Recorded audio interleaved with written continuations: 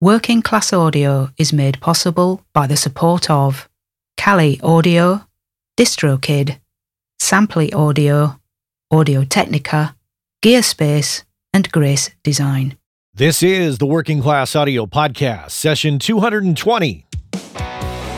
Working Class Audio, navigating the world of recording with a working class perspective.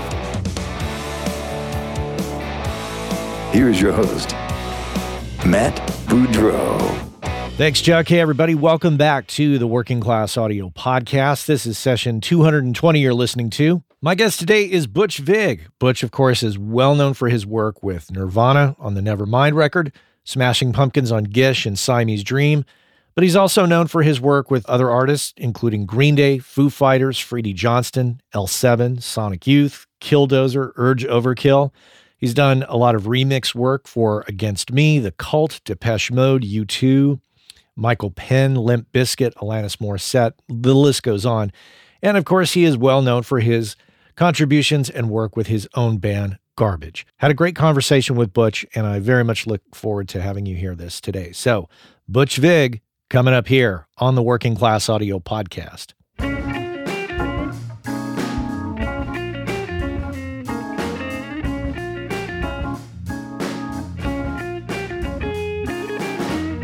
So let's revisit the topic of networking, which we have talked about before, but I also want to bring it up again and also talk about reconnecting with old connections. Recently, I've been spending some time really trying to get out in my community and reaching out not only for interviews with people in person, but also to just have coffee, breakfasts, beers, get together outside of my little bubble here in Lafayette and meet up with people I know and new people, of course. And it's very easy, of course, as we all know, to stay buried in our homes, behind our computers, using social media as our only form of outreach. I'm guilty of it. I know you are. We all are, right? So just want to encourage you to get out of the house, put it in your calendar, call people up, reach out, say, let's do coffee, beers, breakfast, lunch, dinner, whatever it is, and just go and hang out.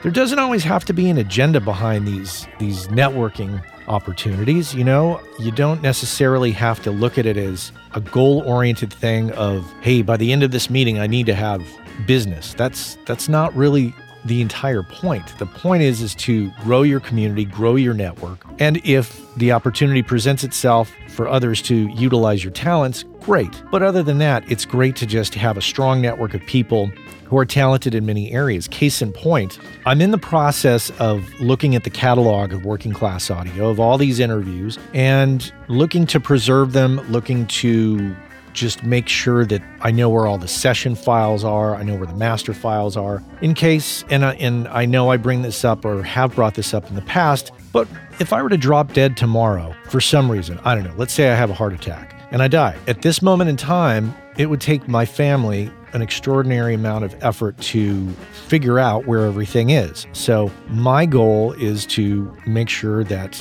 it's possible that it can be found, it can be identified. So I figured who better to talk to about that than former WCA guest Jessica Thompson. Jessica can be found at jessicathompsonaudio.com. Fantastic resource for mastering, for archiving, for restoration, all things in those areas she's really great at. So I just sent her a message and said, hey, can we do a phone call? I'd like to discuss a few things with you. And, while you don't necessarily have to go out to coffee or a meal or something, even just reaching out over the phone, having a good conversation over the phone can be beneficial. Jessica has been super helpful in helping guide me in the right direction with the right resources of what I should do to achieve this goal. So to conclude, just grow your network, help each other out. I think when you follow that kind of path and help each other out, work comes. It doesn't always have to be a very direct, what have you got for me lately kind of mentality. Just connect, and the work and the money at some point will follow.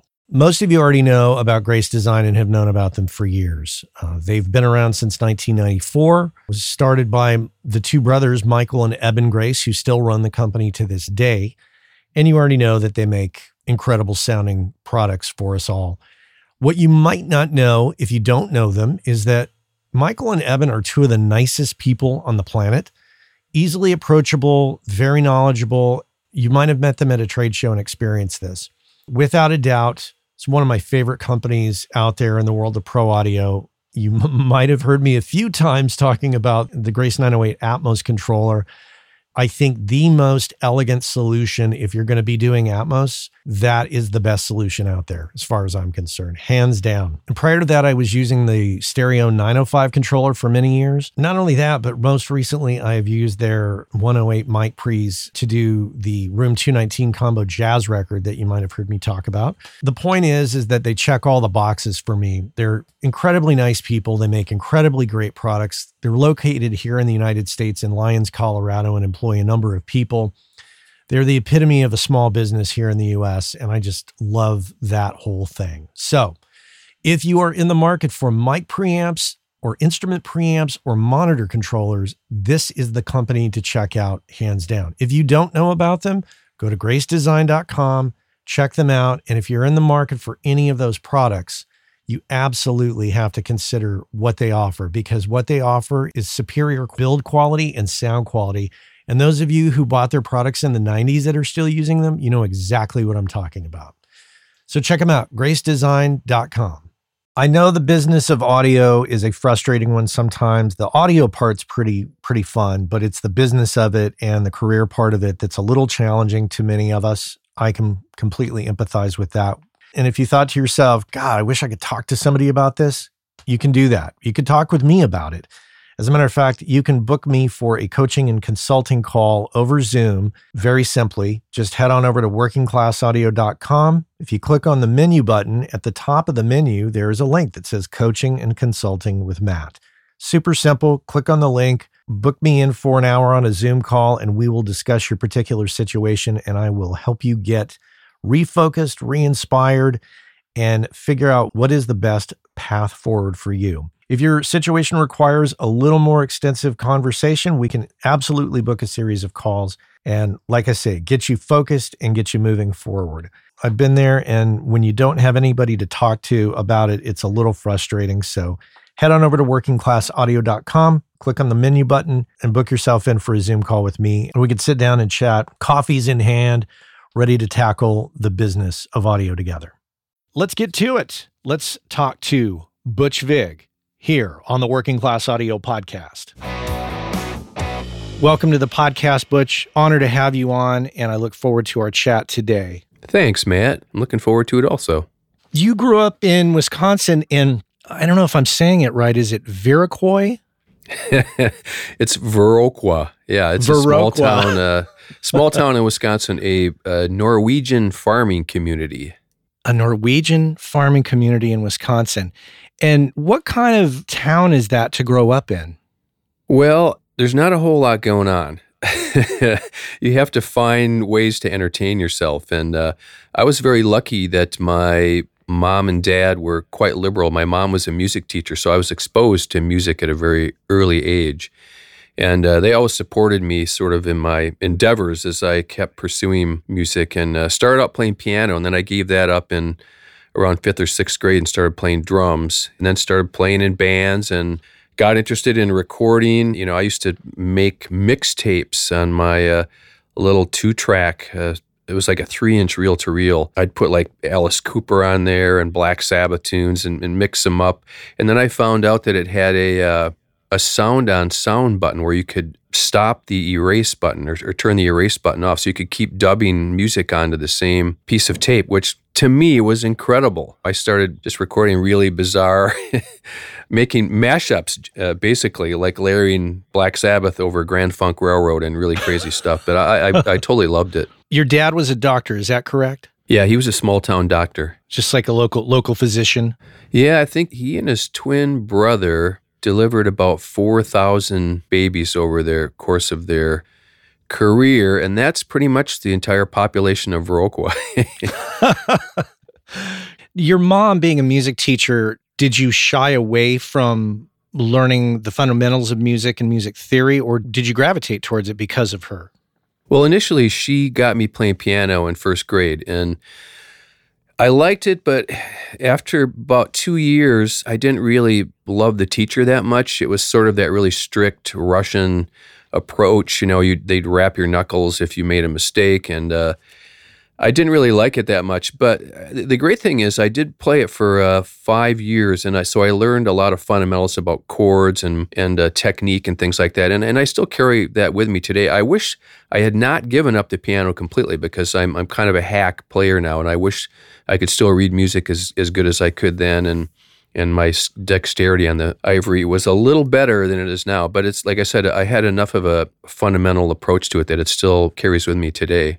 Interesting. And kind of fast forwarding a bit to college, you went to University of Wisconsin. You studied experimental music. Yeah, and that was really groundbreaking for me in some ways because up till that point, everything that I sort of had been interested in was musical, a lot of melody.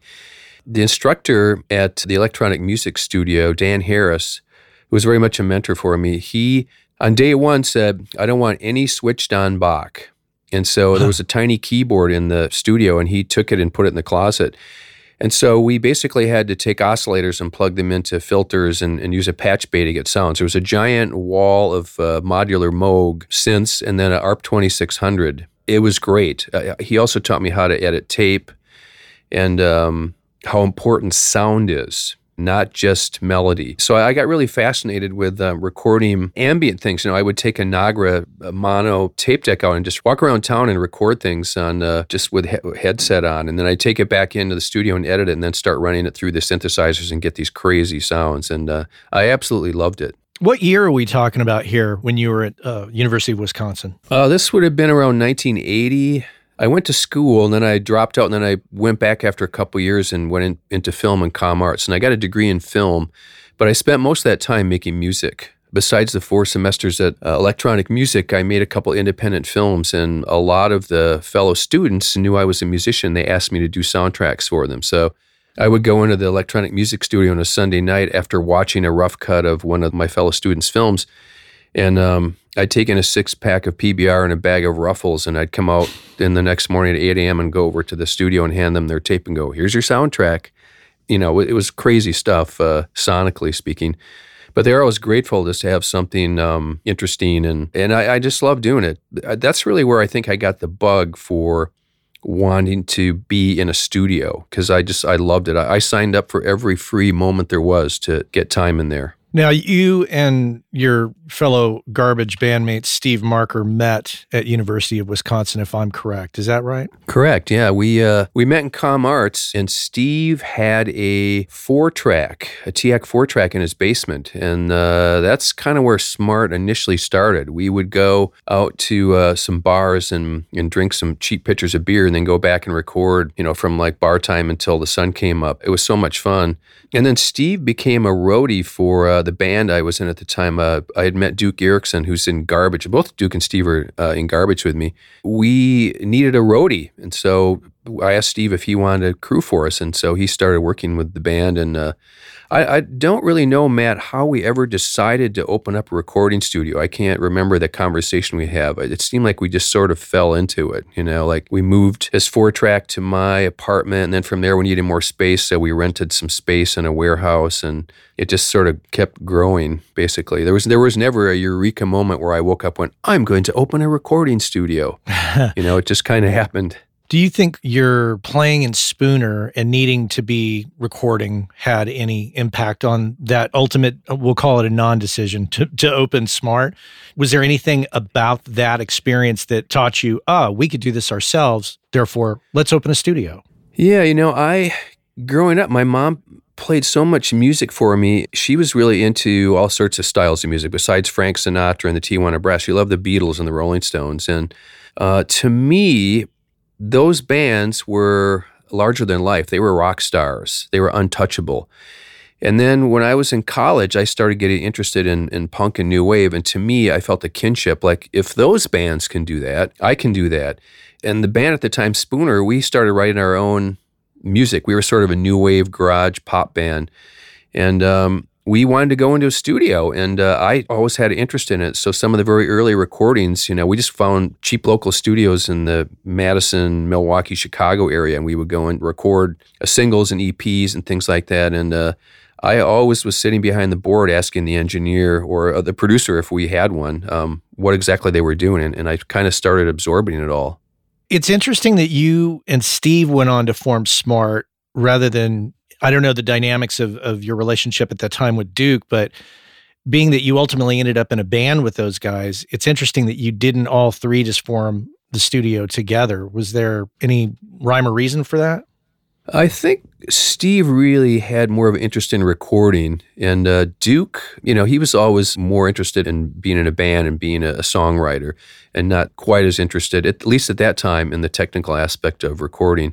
But one of the reasons we started Smart was selfish. I wanted to have a place where I could record my own music and where Spooner could make records, and in order to pay the bills, we had to go out and find local bands to come in and pay us $15 or $20 an hour when we kind of first opened our doors. It was sort of self-serving to start a studio. I wanted to have a clubhouse, a place I could hang out basically 24/7 and record music, whether it was my own or with my friends. Were you living at home at this point, or had you moved out from your parents, or?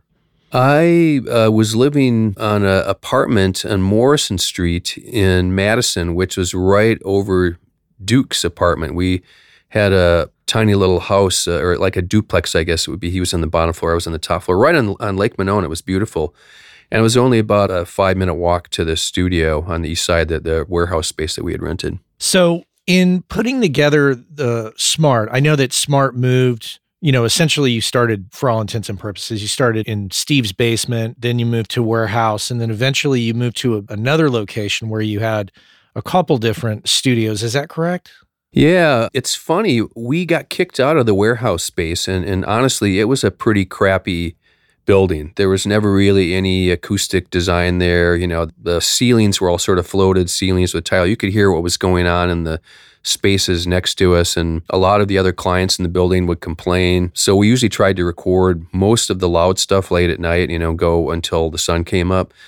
And then one day we got a notice that we had 30 days to vacate. I think the landlord had got fed up dealing with us. They kicked everybody out of the building. There were a bunch of artists who were working there too. As luck would have it, the building kitty corner from us on East Wash was up for lease.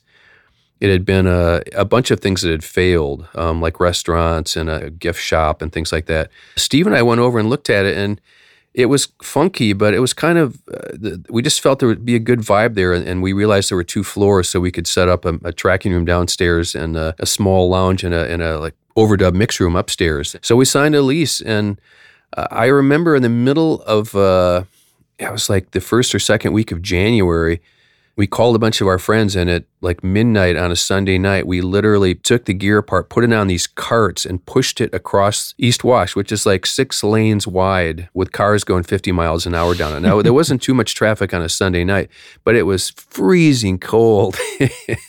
And literally, we didn't pack things very carefully. We just disconnect it, throw it on the thing, and then push it across the street and just get it across the street. We'll figure out how to start setting it up tomorrow. It was kind of crazy, and but like a lot of things that we did at Smart, we always enlisted a lot of the local bands to help us, and then we would just pay them back with free studio time.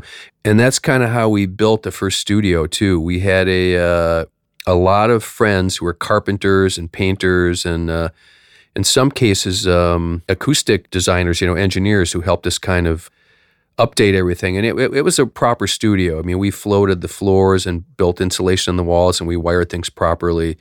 It turned out really good, man. It was sort of by happenstance. It had one of the most intense drum rooms I've ever worked in. It was a very irregular shaped room with drywall. It had some carpeting on part of the floor, but oh my God, when the drummers started playing, it was just explosive. And it was great for all the rock and punk bands that we were recording at the time. What was behind the name Smart? Well, we're not very proud of how we named the studio. That came from Steve and me going to the Plaza Bar and drinking cheap beer and eating a Plaza burger. And then we'd say, let's get smart. And after we'd had enough beer, that meant that we were going back to his place to jam all night and record on his 4-track THAC. So getting smart meant getting pretty buzzed up on cheap beer.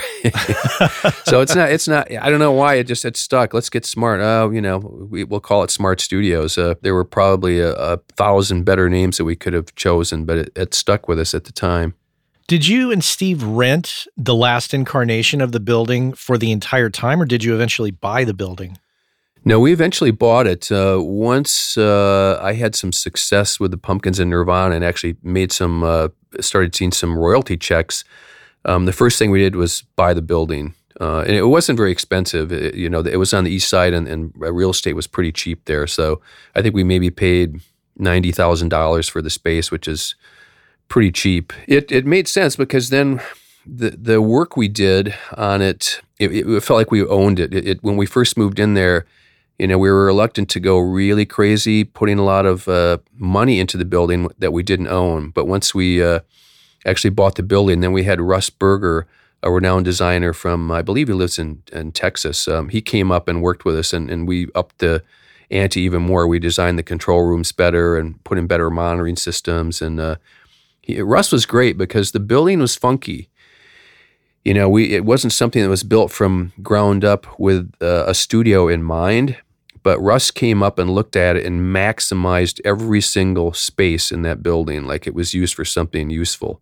And he was great, man. He was invaluable to us at the time. Did that cause you to have to shut down for a period of time while Russ worked his magic? It did, and it took longer than we expected. We actually worked with some clients at another studio in town as the construction schedule went over, which was awkward because one of the places that we worked at was a jingle studio out on the Beltline, and it was so corporate.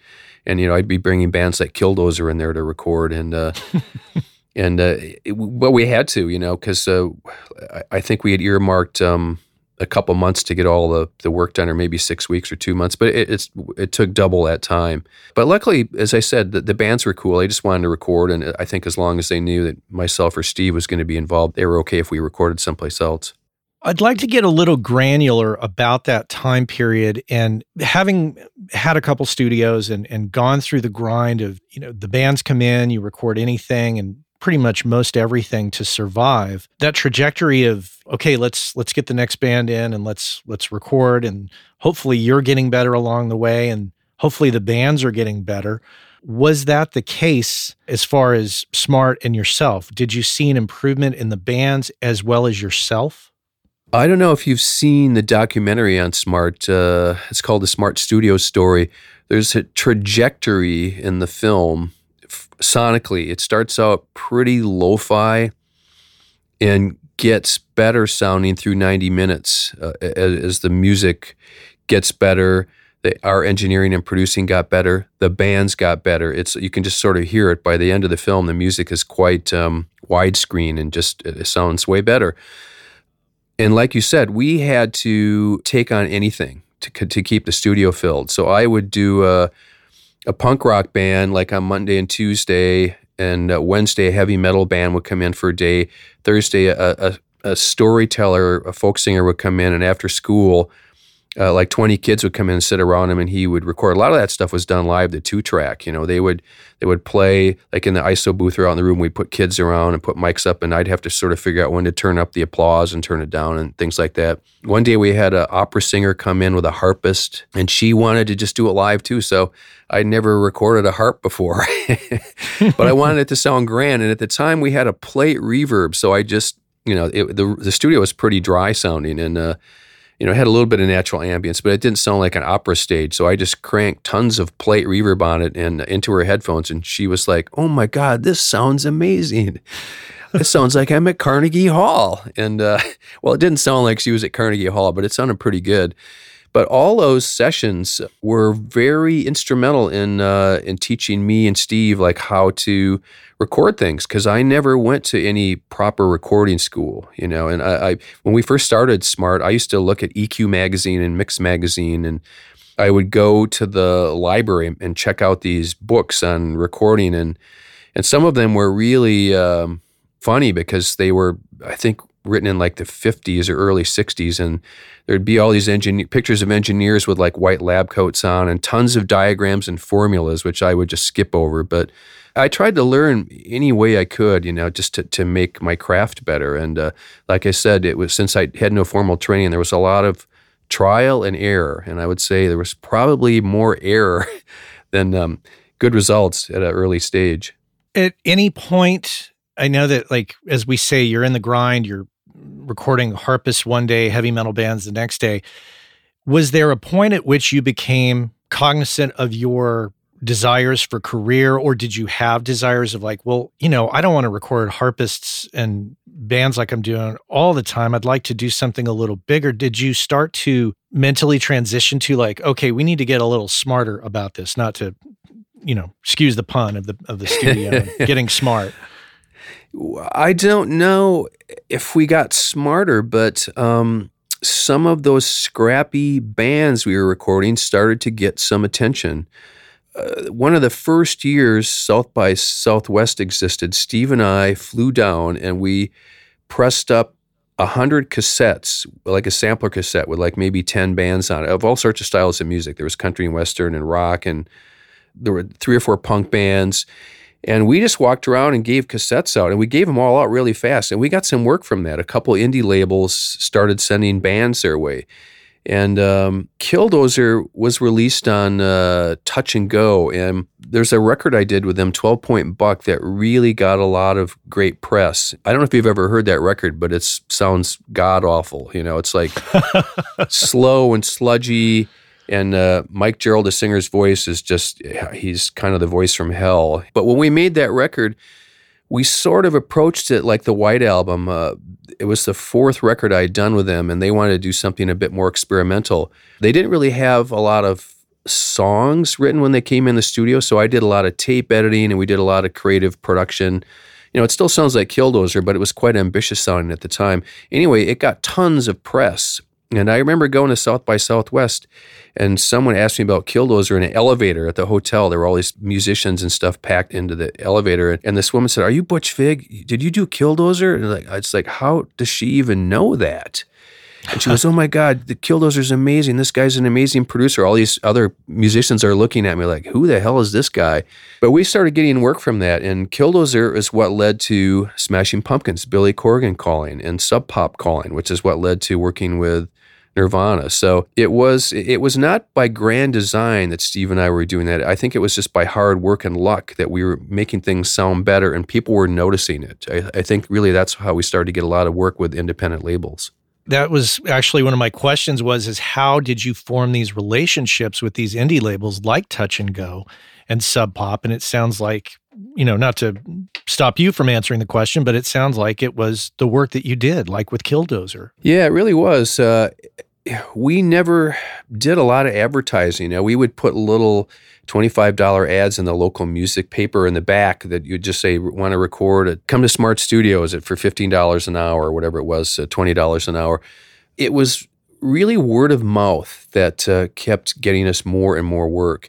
And if you looked at the trajectory of the studio, we opened Smart, I think, we moved in that warehouse December of 83 and opened our doors in January 84. And we were there until 87. When we moved in 87, we bumped up to a 16 track and then eventually a 24 track. But that's when we started getting more work with more indie labels like Mammoth and Twin Tone and Touch and Go and Relativity and Alternative Tentacles and Sub Pop and Frontier. And every time we would do those records, some of those bands were getting airplay on college radio, like CMJ. And so more bands would hear it, and then we would get more calls. And so it just kind of snowballed, really. At the time, you and Steve were running Smart, more and more work's coming in. Were you guys savvy with your money in terms of saving and reinvesting in the studio, but at the same time paying the bills, or was it a struggle? It was a struggle. You couldn't have picked 2 more stupid people to run a business. Like, we had no business savvy, and quite frankly, we're not interested in it. We had a good local accountant who kept our books balanced and would say, you guys, you're short about $200 this month to cover your bills. So we'd have to hustle to find something to come in and on the last couple nights of the weekend to make enough money to pay all our bills. And I think a lot of studios have to do that. You can look at how many days you need to be occupied or have the studio booked, and a lot of studios, sometimes it's 60 or 70% of the time, which is quite a bit. But we did invest everything we made back into the gear. Because when we started, the gear was so bad. We had one Space Echo. We had a bunch of Shure and Unidyne microphones. Steve and I scoured Goodwills and pawn shops, and we'd go to old churches and schools and ask them if they had any old recording gear laying around. And sometimes they'd go, "Oh, we have this box of stuff. You can just have it." And we'd take it back to Smart. That's where we got our first DBX 160 compressor, was from some church that was just laying in a box in the basement, and they gave it to us for free. Or I think maybe we paid $50 for it, or $25, I can't remember. But as we started making money, Steve and I really took hardly any salary. Like it was pretty cheap to live in Madison back then. The place I lived in on Morrison Street was dirt cheap, and for a while, Steve moved out of his apartment, just lived in the studio. He threw all his clothes in the back boiler room where the reverb plate was. And he'd sleep in a sleeping bag on the floor. And about every 2 or 3 days, he'd say, "Hey, Butch, can I come by your apartment and take a shower?" And I'd say, "By all means." Please. But we put everything back into buying gear as we kept expanding and getting more projects and started making a little bit more money. There was always a wish list of things that we wanted to get, and of course that never ends when you have a studio. I think you have to be careful and justify what you're going to spend your money on. Will this actually make us a better studio? We tried to not get caught up in the game like, well, if we have an SSL, we'll get a lot more clients because they like working on SSLs. We never wanted to sort of play that game. We always bought gear that we wanted to use that we thought would make records sound better, not necessarily outside clients. Did you ever have any self-doubt about the future and what that was to hold before the success was to come with the Pumpkins and Nirvana? Well, I'm very lucky that I had success with bands like the Pumpkins and Nirvana, and that led to a lot of alternative bands that I worked with, and then that allowed me to start Garbage, which we had no idea was going to have the success it had. But honestly, I think I would still be doing it whether I had that success or not. I know I would be recording and playing in bands and playing music because it's really the only thing I love to do, and I have no hobbies. It's really sad. I like film. I love the cinema, and I like to read. I like to watch Packer games. Is that really a hobby? I don't know. I'm not really that much of a sports guy. Occasionally I'll play a round of golf, but basically I like to make music every single day in some form or another. So I think I would be doing it no matter what because it's in my DNA. You meet Billy Corgan and you start working with Pumpkins. I've talked to other engineers who've worked with Billy, and they talk about what they've learned from him because by the time they had worked with him, he had a ton of experience under his belt. At the time you two were working together, I'm to understand that you kind of found a kindred spirit in him, and that you both like to pay attention to the fine details and really, really flush things out. Were there things that you learned from Billy along the way that, from a recording or a production perspective, that kind of, where he turned you on to some new idea or anything of that nature? Well, Billy's amazingly talented. I just saw him a couple weeks ago at Dave Grohl's 50th birthday party, and he looked great and he had an amazing cape on. But he was in good form, and we had a great talk that night. I haven't had a chance to chat with him for quite a while. So he's very driven, and he's an incredible musician, but he has a strong vision in terms of what he wants to do and what Smashing Pumpkins should be. And the one thing, he really is great with guitar tones. We worked really hard on Gish, getting guitars to sound good, and I was happy to have someone and a small budget to do that, a proper budget to do that. Most of the bands up until that point came into Smart, and we would record all the basics in one day, and then they come in the second day and they'd overdub all the lead guitars and the vocals. And the third day, I'd mix. If I was lucky, I maybe had 2 days to mix. But I did so many records in 3 or 4 days that I can't even count them. There's probably thousands. And all of a sudden, I got a guy who would spend all afternoon working on a guitar tone on one song. And I loved it, because I always wanted to raise the bar. I wanted to learn more, and I wanted things to sound great. I think that's one of the reasons that I got a lot of work early on as an engineer and a producer. A lot of those punk bands didn't necessarily sound good, but I wanted them to be really focused. I wanted to hear clear tones on things. I still wanted to be messy and raw and have this crazy energy, but I wanted to hear everything really well. And I think that carried over into a lot of the projects I did. And so when I met Billy and the Pumpkins, I mean, he pushed me to make things sound as good as they could be, and vice versa. I pushed him a lot in terms of the performances and how he sang. I really worked him hard on his singing.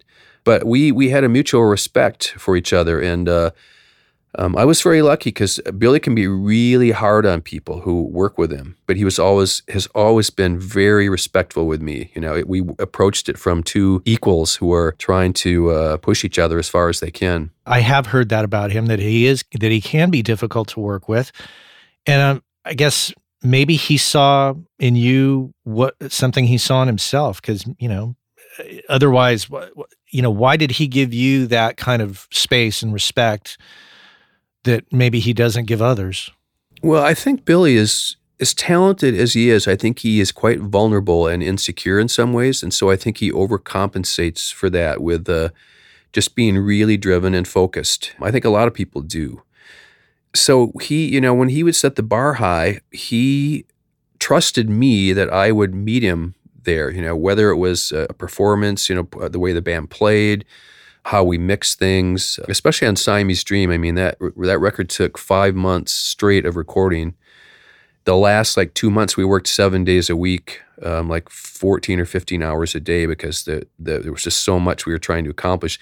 That was before Pro Tools, and there were so many tracks and layering, and it was just crazy how we put the record together. But I loved it. I mean, I was totally in my element, and I respected the band, especially Billy, because he gave me that green card to just go as far as I could go with it. And I think Siamese Dream still sounds really good today. I mean, it was, like I said, it was done on analog tape. And wow, we went really crazy with some of the songs. Poor Alan Moulder, we brought him into mix, and we thought we'd have him for about 2 weeks, and we mixed for 6 weeks straight every day. Alan finally had to leave on the last day. He was late to start another project, and he had to fly back to England. And Billy and I finished mixing the last song ourselves. I think it might have been Luna. And I remember it was the same as when we finished Gish. We mixed Daydream, I think, and on a Sunday night. And we printed the final mix at 4 a.m. We looked around, and we were both exhausted but elated. And the same thing happened at the end of Siamese Dream. It's just the two of us in the room. I hit stop on the tape recorder and went, "We're done." And we looked at each other and went, "Oh my God, what did we do?" But he went head to head with me, man, and I love him for that. Hey, our friends over at DistroKid have created the DistroKid app for Android, which allows you to do some key things such as check your stats from Apple and Spotify, edit release metadata, upload new releases, and a host of other features. And remember, WCA listeners get 30% off your first year at DistroKid. And if you just head on over to workingclassaudio.com/WCA30, you can follow the link, get your 30% off, and be off to the races. So check our friends out at DistroKid and make sure and get your 30% off by going to workingclassaudio.com/WCA30. So in order of appearance, Gish happened, then you did Nevermind, then Siamese Dream, is that right? Correct, yeah. Did the success of Nevermind shape in any way what you ended up doing on Siamese Dream? I don't really think that Nevermind influenced Siamese Dream that much. Nevermind was done really quick. That was recorded in 16 days. Nirvana had rehearsed for a long time before we went in the studio, and they were tight. That was after Dave Grohl had joined the band, and Dave's an amazing drummer. They had written really good songs, and they couldn't do more than 3 or 4 takes. Kurt would lose interest, so I knew I had to find the right moment when to capture those songs. The record was done quick, and it's a really simple record. There's maybe 8 or 9 tracks of drums, a couple tracks of bass, a DI and an amp. There's Kurt's main guitar, and I had him overdub some extra clean guitars in the clean spots, and double track some of the heavy guitars. There's a few leads on the record. If I was lucky, I could get Kurt to do 3 or 4 vocals. Sometimes he only did 2. And I was usually able to make double tracks out of those on the choruses. And then he sang some harmonies, and Dave sang some harmonies. Dave's voice sounded a lot like Kurt in some ways, but that record is really simple. Unlike Siamese Dream, which was in some instances 48 tracks or 72 tracks on tape, but some of the songs had 100 tracks that I'd have 30 guitars I would submix down to stereo on another reel. it just got crazy. I had to make Alan Moulder these mix maps, like put these big pieces of paper, because sometimes the intro, say track 19, would have a clean guitar, and then in the first verse another guitar sound, but we'd have to pan it left with a different EQ. And then in the second chorus, another sound would come in there, but it'd be panned right with a different EQ. And it was quite complicated to mix. And like I said, now it's easy with Pro Tools to do that kind of stuff. But yeah, the records are quite different sounding. Obviously, Siamese Dream is much more layered and much more produced than Nevermind. Much more dense for sure. I think my question more relates to not necessarily the sound of Nevermind, but any lessons learned or anything like that you learned on Nevermind that changed or shaped your approach to Siamese Dream. It's hard for me to be objective about that. The thing is, like, from a psychological standpoint, doing Nevermind, I realized I had to get things really fast. And it was the opposite with Siamese Dream. I knew that I could spend my time, and in some cases it was important to do that. You know, I was lucky. Both those records have amazing drummers. Dave Grohl is incredible. He's one of the best rock drummers I've ever worked with. Jimmy has a whole different thing. He's a vibe master, and he's got this swing and incredible feel. And the way him and Billy play, they sort of have this push-pull. They sort of push the front of the bar a little bit, and then they pull back the back end of the bar. So the music, even if it's straight 4/4 time, it kind of gets this sway. It's hard for me to describe, but that's what they do. And it's important as a producer to understand that when you're producing bands. Like, you have to look at what their strengths are and try to make them even better, you know. And if they have weaknesses, you want to try and cover those or make those weaknesses stronger. And they're two completely sort of different bands in terms of how they feel, you know, and just in terms of how the tracks feel. But we did Nevermind at Sound City, and they had a great Neve console there.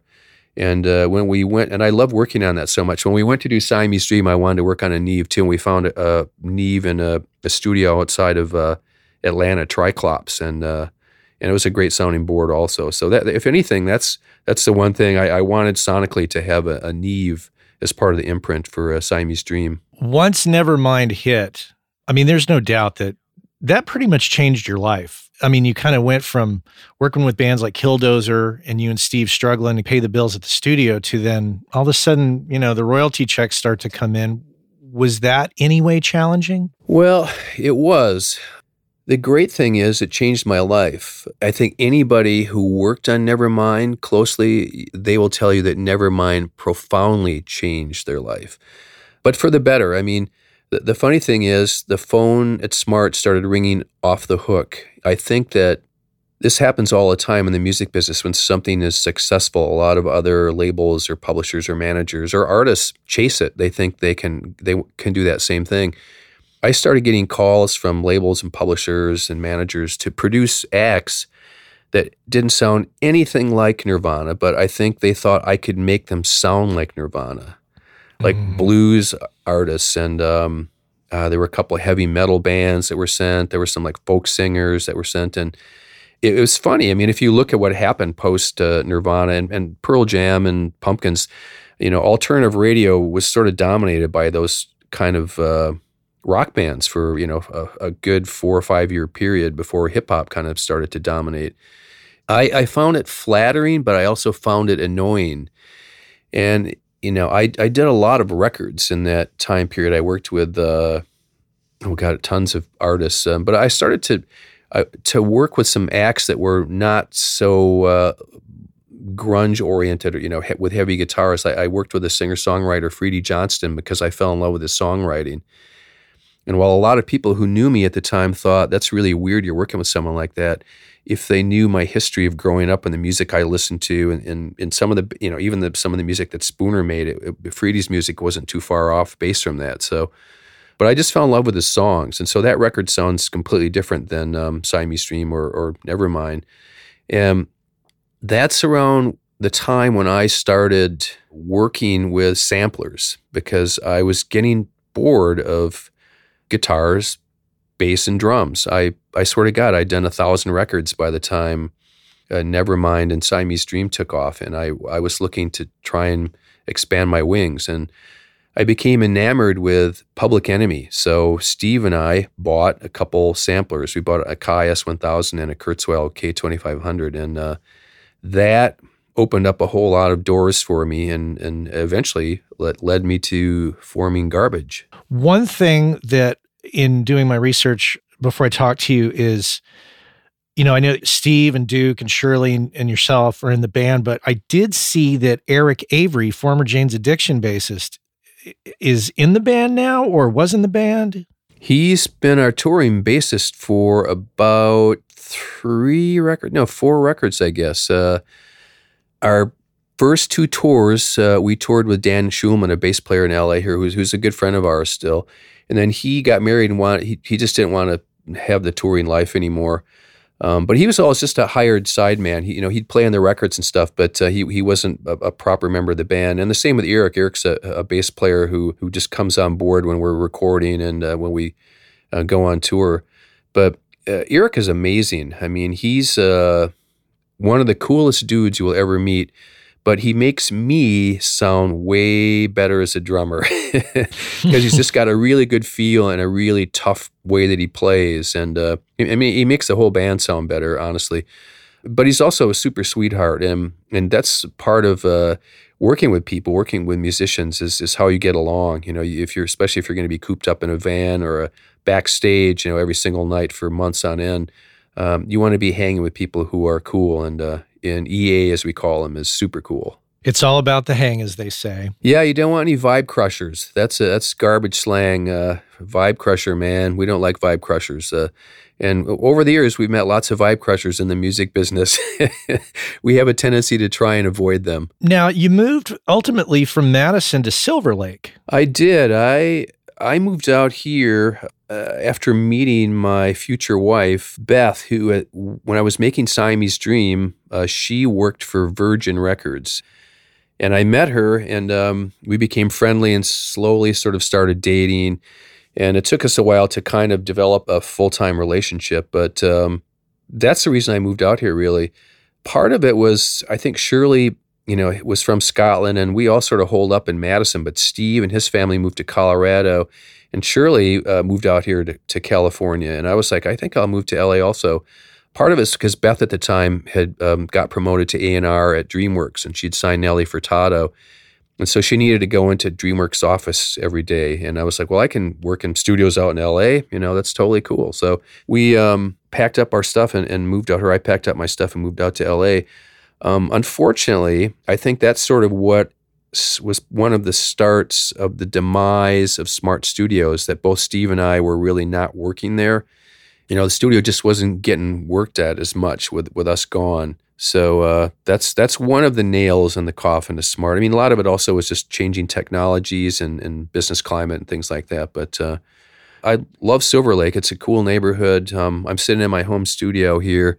I have an amazing view of the lake, and it's just a glorified bedroom studio. It's not really soundproofed or too much acoustic work on it, but it works for me. And I just finished Silver Sun Pickups record. We just mastered it last week, and we did a lot of it here at my studio. I'm not tracking drums, but we did a lot of overdubs and vocals, and I did some mixing and editing, and the record turned out great. We can't not talk about Billy Bush. So Billy came into the picture around Garbage time, or was that before Garbage? We hired Billy as our guitar tech on the first Garbage tour, and we just hit it off immediately. He's a great guy. He's funny and really smart. He's a nerd. I mean, he's really good with all things audio, technically speaking, but he's just got a great vibe too. He's super chill. So we finished the tour. We went on, we were only going to tour for like 2 months in the first Garbage record, and then we ended up touring almost 16 or 17 months all over the world. And we went in to start the second album, and a friend of ours let us borrow a house up in Friday Harbor, this island north of Seattle. We went up there for about a month to do some writing session, and I was really interested in Pro Tools. Billy, being a computer nerd, helped us set up Pro Tools, and I told him, why don't you come out to Friday Harbor for a couple of weeks and get us up and running, and then you can split and go, do whatever you want. Well, we never let him leave. Once he got there, he's been in Garbage 365, 24 hours a day. If I need something, I text or call Billy. And But he's great because I've worked with him as a producer. I mean, he engineers most of the stuff that I do, and he understands how I like to work, but he also understands how Garbage likes to work, both in the studio and how we tour. And we have a real sixth sense in terms of where we're going, whatever the project is, whatever needs to be done. And that's something that develops over time, but it's a good thing to have, when you don't have to second guess the person you're working with. You really trust them in terms of what you're going to do next. Which leads me to the question, so did Billy move as well? In my mind, I'm thinking, oh, well, how come Billy didn't just stay and run Smart Studios? But there's obviously more layers to that onion than I realize. Yeah, Billy moved out here to Los Angeles too. He is from Kansas, and he also lived in Dallas for a while, so he kind of called Dallas his home base for many years. But then when we came to record the second Garbage record, he and I rented an apartment not too far from the studio, and then he eventually rented his own apartment there. But yeah, I think he realized he wanted to also be able to work on his own accord, and he started a studio in Atwater, Red Razor, where I do a lot of work. I did a lot of Silver Sun pickups there, and Garbage works there all the time. And he does a lot of work on his own, producing and especially mixing. He's been doing a lot of great mixing lately, and but he always wanted to have his own place like that. And quite frankly, it's once I closed down Smart, I toyed with the idea of really building up my home studio here, isolating it, putting up proper walls, building a tracking room, or finding a space in the neighborhood here to do that. But I didn't really want to have that kind of overhead or that kind of worry after running a studio at Madison for 30 years. I just wanted to, I can record here anytime I want, and it's really low key. But if I want to go to a proper studio, I can either go to Billy's place or I can go to any number of amazing studios out here in Los Angeles. So that's kind of the direction that I took. What role have managers played in your life, and when did they enter, and what have you learned from that experience? Well, I never had a manager as a producer until Nevermind happened. And as the phone was ringing off the hook regarding publishers and label, A&R people for artists, I also started getting calls from managers who handled producers. And there were a lot of them who wanted to work with me. And a lot of them were big names who I'd heard of before. But I kind of didn't really want to get caught up in moving to New York or LA.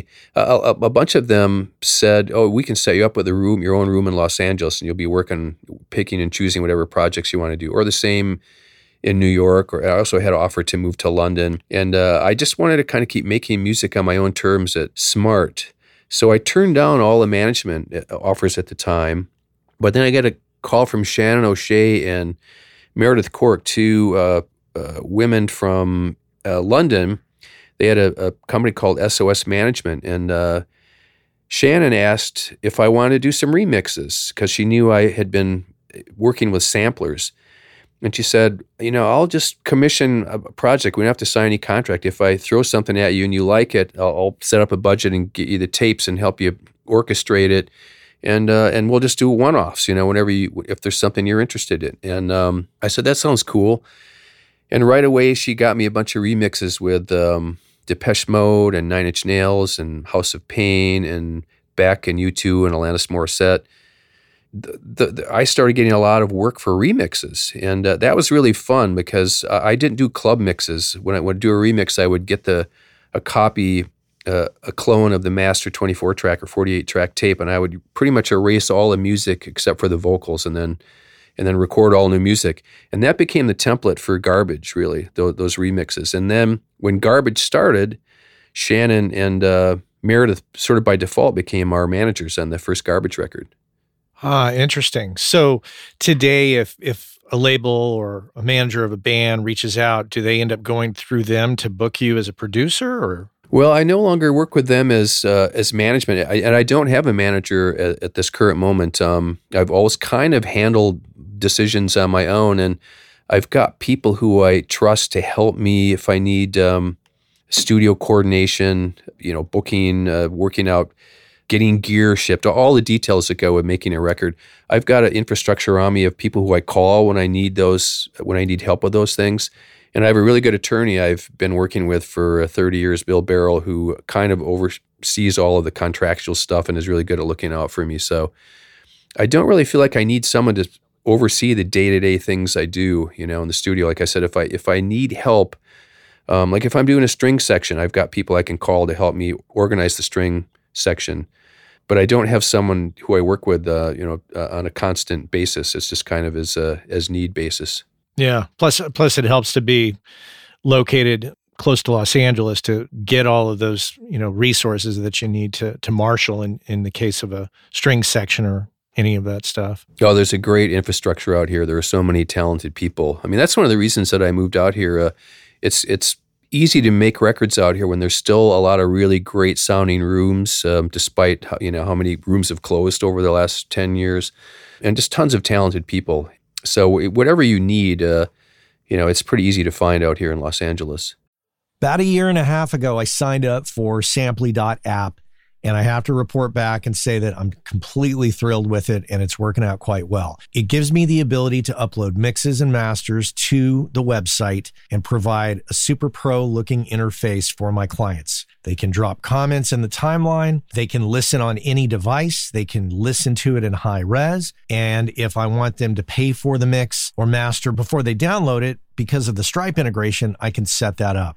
There's also Dropbox integration, which allows me to quickly create a folder in my Dropbox, which automatically syncs with Samply. Makes it much more simple. You should check it out for yourself, but there's a deal to be had. So use the code WCA20. Go to Samply.app or Samply.app. Use the code WCA20, get 20% off, and you'll be off to the races. It's a fantastic tool that I think you're going to enjoy and will definitely make you look a lot more pro when you're delivering files to clients. Skip that whole business where you send it to them over Dropbox. That looks totally amateur at this point. Use Samply.app and use that code WCA20, and I think you're going to be really thrilled. Samply.app.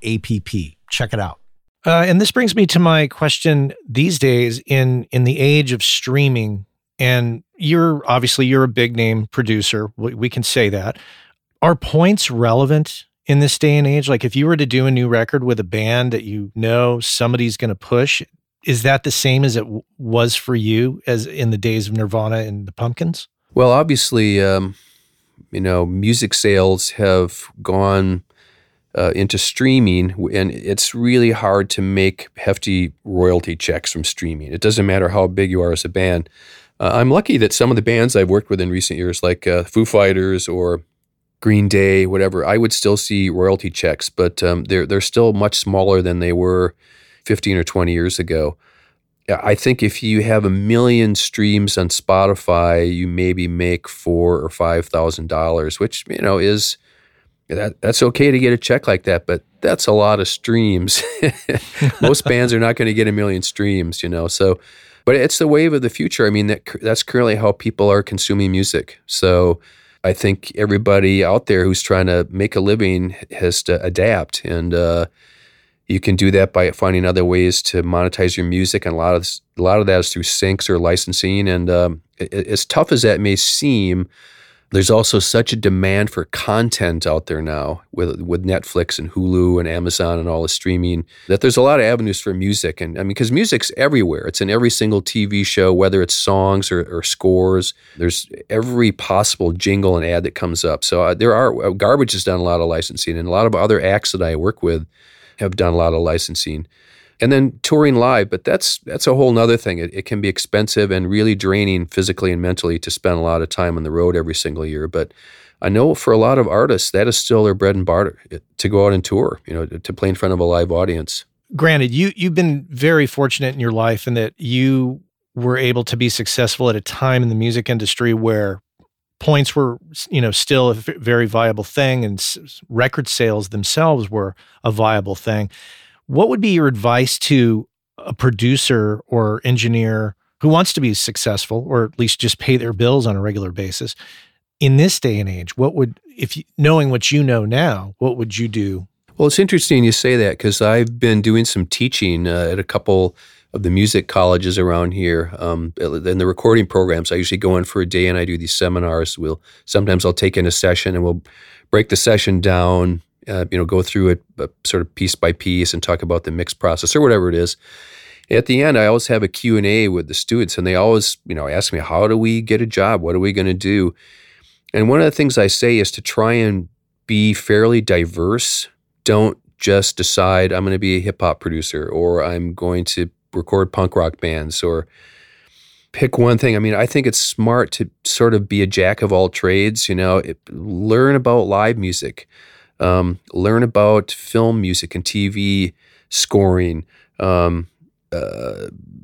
If someone asks you to record a demo, just say, yes, I can do that, I think, when we started Smart and pretty much said yes to every single thing that walked in, including, I used to do live sound mixing back in the day. I didn't like it very much, but someone would go, hey, can you mix this at this gig? I go, sure. Even though at the time when I started doing that, I didn't have a clue how to set up a PA or to properly live mix. But there's a lot of avenues out there in music, and also just looking at in the business and marketing, it doesn't necessarily have to be from an audio standpoint, to be creative. And so I think it's good to know a lot of those things. It's good to know how to use Logic and Pro Tools. It's good to understand how people consume music, how records are mastered, I just tell them to try and be really diverse and say yes to every sort of opportunity that comes up, because you never know when something's going to click, where that path will take you. What are your thoughts on work-life balance and trying to keep everybody happy in the business world and music world, as well as the family life? Well, it's tough. It is tough. When you start out, the hours you put in can be insane, and it's really hard on relationships. When I started Smart, I think I was averaging between 80 to 90 hours, sometimes 100 hours a week. 7 days a week. It would be 16, sometimes 18-hour days. Just we'd finish at 2 or 3 in the morning. I'd have to come in and set up for a session like at 8 or 9 a.m. the next morning. That takes a toll on you. It really does. I'm very lucky that my wife, Beth, was in the music business, so I think she understood, exactly how demanding that the lifestyle can be. As I've gotten older, I try to set limits for the amount of time I will spend in the studio, and I sort of like to start early. I like to get in the studio at 10 or 11 and wrap up by like 7 p.m. at night so I can go home and have a late dinner but still see my daughter to bed every night, at least when I'm home, when I'm working in Los Angeles. But I read an interesting interview. I can't remember the hip hop producer's name, but he said there's no way that he's very successful. He works with Imagine Dragons and a handful of other amazing artists. And when he started out, he said, "There's no way I could have ever done this if I had a relationship and had to devote a lot of time to the relationship." He said he didn't have relationships for years because all he did was work in the studio. And there's a truth to that. Like you sort of have to be willing to sacrifice your personal life for your craft. Hopefully, as you get more talented and start to get some regular work and some regular clients, you can adjust that and try to get some balance, because I think as you get a little bit older, it's important to have some of that balance. You have to be able to step away from the work in order to appreciate it. If you're immersed in it 100% all the time, I think you can start to lose perspective. And there's nothing like when I see my daughter, I forget about the mix I was working on. I'll clear my head and I'll listen to it the next day, and then I have a much better objective opinion of, the vocals don't sound right in the chorus or whatever it is. But having a perspective is good, and I think part of that is maintaining a healthy personal life. Butch, it's been amazing having you on. Thank you so much for being on the podcast. What a pleasure. And I hope to meet you in person someday. I try to come down to LA more often. Right on, Matt. It was a pleasure talking to you. All things music and audio and geeking out on the nerd aspect. I love it, and I really enjoyed the conversation. Thank you. Oh, thank you. Okay, cool. Thanks, Matt. Adios. Take care. Butch Vig, here on the Working Class Audio Podcast. Hope you enjoyed that. Thanks for being with me today. Our friends over at Cali Audio have just introduced the brand new LP UNF system, which is meant to give you everything you need from a studio monitor in a package that you can basically set up anywhere. And the system is specifically designed for your desk. So no matter how else you're using your desk, reflections from the drivers to the desk to your ears are accounted for. giving you a perfectly clear picture of your mix that you can rely on to translate well. Whether you're putting them on stands behind your desk, on a desk away from walls, on a desk against a wall, on a desk on speaker stands away from the walls, there's a number of configurations, and they have settings on the back to accommodate all of that and more. And if price is a concern, never fear. They're priced at $299. That's right, pretty affordable. Head on over to caliaudio.com and check out the new LP UNF. I want to thank Cliff Truesdale for the Working Class Audio theme music, Anne-Marie Plo for editing the show, and Chuck Smith for his lovely announcer's voice. Spread the word. Check us out on social media, Facebook, Twitter, and Instagram. And until next time, take care. Hey, I know many of you are aware of this, but for those of you that aren't aware, Working Class Audio sponsors the forum over at gearspace.com called Audio Life. And quite simply put, it's a place where audio professionals can go to talk with other audio professionals about things other than audio gear, including life hacks, work-life balance, health and hearing loss. You know, if you want to talk with other audio professionals who can identify with what your lifestyle is like and how it relates to things going on in the world outside of audio, this is a great place to go and check out. So head on over to gearspace.com. Check out Audio Life, many of the same topics that we discuss here on the show on gearspace.com. So check that out.